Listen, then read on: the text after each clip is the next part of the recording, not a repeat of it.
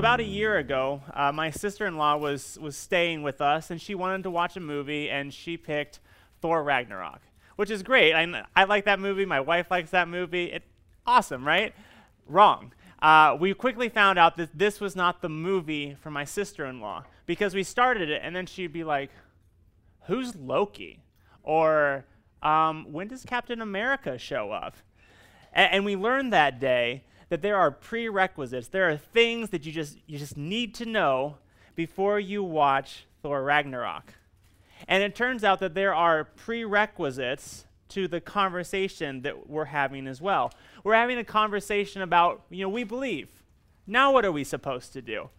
But if we don't have this prerequisite, if we don't have a firm grasp on the fact that we are saved by grace and that nothing we do before or after our salvation contributes to making us acceptable to God, then we're going to come to some wrong conclusions about what we're supposed to do after we believe.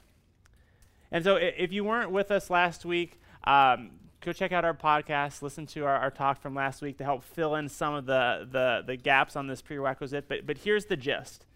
You have to know that what makes you acceptable to God is not your efforts to be good, but Jesus' own acceptableness, which he shares with you when you believe in him. You have to have that in mind, otherwise this conversation is going to go sideways. But that raises an important question. Why have this conversation at all? If we are saved by grace alone, if Jesus has made us acceptable to God, why have a conversation about what we're supposed to do after we believe? Because it's a question that you should and you will inevitably ask. What are you supposed to do between the moment you accept Jesus as your Savior and King and the moment you die? Hopefully for all of you, that's at least 60 years. But what are you supposed to do with those 60 years? Are you supposed to try not to sin as much? Are you supposed to try to convince a couple of people to believe the same way you do? We believe. Now what? And the answer is this big word called sanctification. And sanctification just means to be set apart or to be holy. And practically speaking, when people in the church use sanctification, they normally are using it kind of like code for you need to follow the rules. And that should frustrate you a little bit. Think about it. We can't make ourselves acceptable to God by following the rules we talked about last week. And so we trust in Jesus as our Savior to make us acceptable to God. And now we are expected to follow all the rules that we couldn't follow before, right? That doesn't add up. And that's because it's not right. So tonight we're going to lay the groundwork for talking about sanctification. We're going to look at what it is and who makes it happen. And so let's flesh out what sanctification is. And that's actually trickier than just giving you guys a simple definition, because the Bible actually speaks about sanctification in two different ways. And you need to have both parts, otherwise you will misunderstand what we're being called to do. So first, Scripture says that we are definitively sanctified. And that's just a fancy way of saying that you are holy, right? Every Christian is sanctified. Every Christian is holy. It's part of the package deal of salvation. And we need to camp here for a second because we sometimes think that salvation is like a build-your-own burger, right? So everyone has the same base, forgiveness of sins, eternal life. But then you kind of get to choose your extra toppings, right? Like, do you want to be a loved child of God? Yeah, I'll add that. That's like adding cheese to a burger or bacon to a burger. Do you want to be holy and war against your sin? Nah, that sounds too spicy for me. That's like lettuce. I'm not about that, but I'm sure someone else is. The problem, though, is we can't pick and choose what elements we want in salvation because salvation is not a sandwich. Salvation is a marriage. See, when you get married to someone, you get them and all their stuff, right? If you marry a millionaire, you get all their money. If you marry someone who owns 20 cats, congratulations, you now own 20 cats. But the great thing about Jesus and being united to him is that he brings only good things to the relationship. 1 Corinthians 1:30 puts it like this, and because of him, you are in Christ Jesus, who became to us wisdom from God, righteousness and sanctification and redemption. And so if you have accepted Jesus as your Savior, you are holy. This is why several times in the Bible, Christians are referred to as saints, which just means holy ones. It's done. It's in the past tense. They have already been set apart. They are already holy.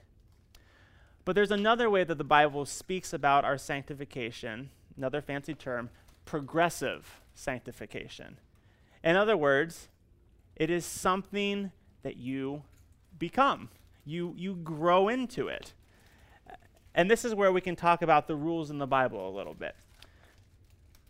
Sometimes when we read the Bible and we see the commands, the rules, we think they're rather arbitrary, that they're just kind of isolated and stuck in there to mess with our fun and our freedom. But they're actually descriptors of who we now are in Jesus. See, the rules in Scripture are never about behavior. They're always identity issues. Here's an example. Romans 6. What shall we say then? Are we to continue in sin that grace may abound? By no means. How can we who died to sin still live in it? Do you not know that all of us who have been baptized into Christ Jesus were baptized into his death? We were buried, therefore, with him by baptism into death, in order that, just as Christ was raised from the dead by the glory of the Father, we too might walk in newness of life. So there were apparently some people in the churches at Rome who thought, well, because I'm saved by grace, and because God showing grace brings him glory, well, then I should just keep sinning so that he can keep showing grace and getting glory. And that is incredibly wrong on a number of levels, but what I want you to notice is why Paul says it's wrong. Notice that Paul doesn't say, well, by no means, Christians should keep the rules now. No, he in effect says, by no means, you have failed to understand who you are now. Part of our identity is that we have died to sin. We no longer do that. We are identified with Christ in his death and his life, which means sin no longer has power over us. It's an identity issue. And so sanctification is something that we are, but it also means that we are becoming who we are. Are becoming. You have to hold those two in tension. And that is quite a task. And so the other question is, okay, so who accomplishes this task? Who brings this sanctification about? And there's a couple of different answers we could stick in here.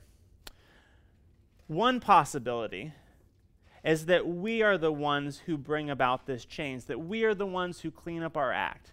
With determination and perspiration, we can make ourselves into better people.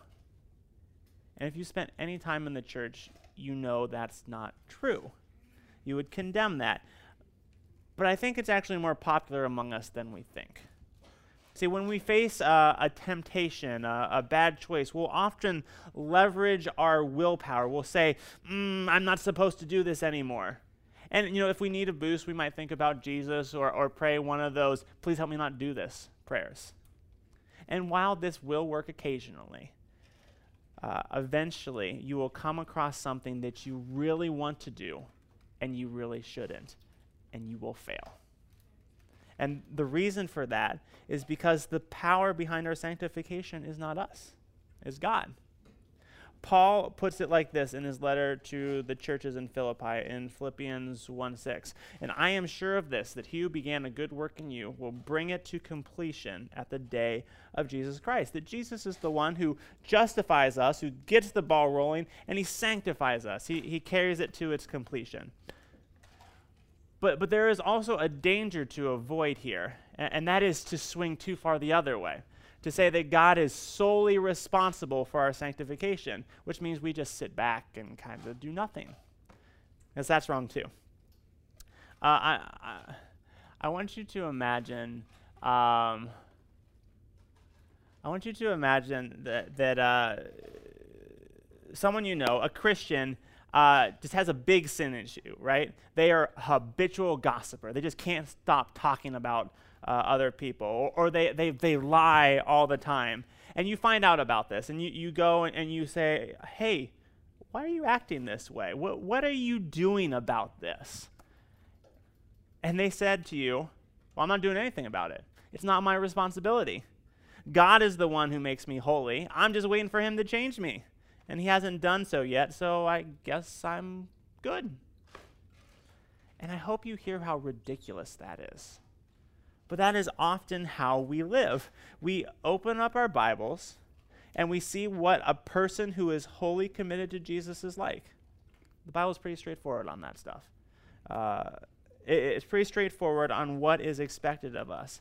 But we either don't want it to happen, or we sit back and say, well, God will do that eventually in my life, but I guess right now I'm fine. And that's like saying, well, that would be like me personally saying, well, my metabolism hasn't slowed down yet, so I guess I'll just keep eating as many cups of ice cream as I can. That's silly. Here's what I'm trying to help us see.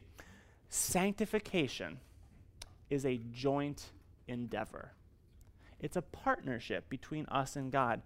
Paul spells that out in Philippians 2:12 through 13. He says, therefore, my beloved, as you have always obeyed, so now, not only as in my presence, but much more in my absence, work out your own salvation with fear and trembling, for it is God who works in you, both to will and to work for his good pleasure. Notice that it is God who's doing the work in our lives. He's the one that's bringing about the change. He is the one making us into who we are in Christ. However, we have the responsibility and the privilege, really, of working alongside of him to accomplish this. And this is a very delicate balance. It's very easy to fall off into thinking we do it or thinking that it's just God's responsibility. And the way that we walk that delicate line is this little clause right here, with fear and trembling. And that doesn't mean that we should live in constant terror of somehow slipping into moralism or fatalism or something like that. It means that we are moved, that we see what God has done for us in Jesus, in his death and his resurrection. We see how God is working in our lives, and we delight in that. It moves us to work with him. It compels us to pursue our sanctification with him. In the next few weeks, we're going to look at some practical ways that we partner up with God to pursue sanctification. But for right now, I simply want to make sure that we have wrapped our mind around this idea of sanctification, that we are in Christ, that we are holy, but we are also partners with God to become who we are in Christ.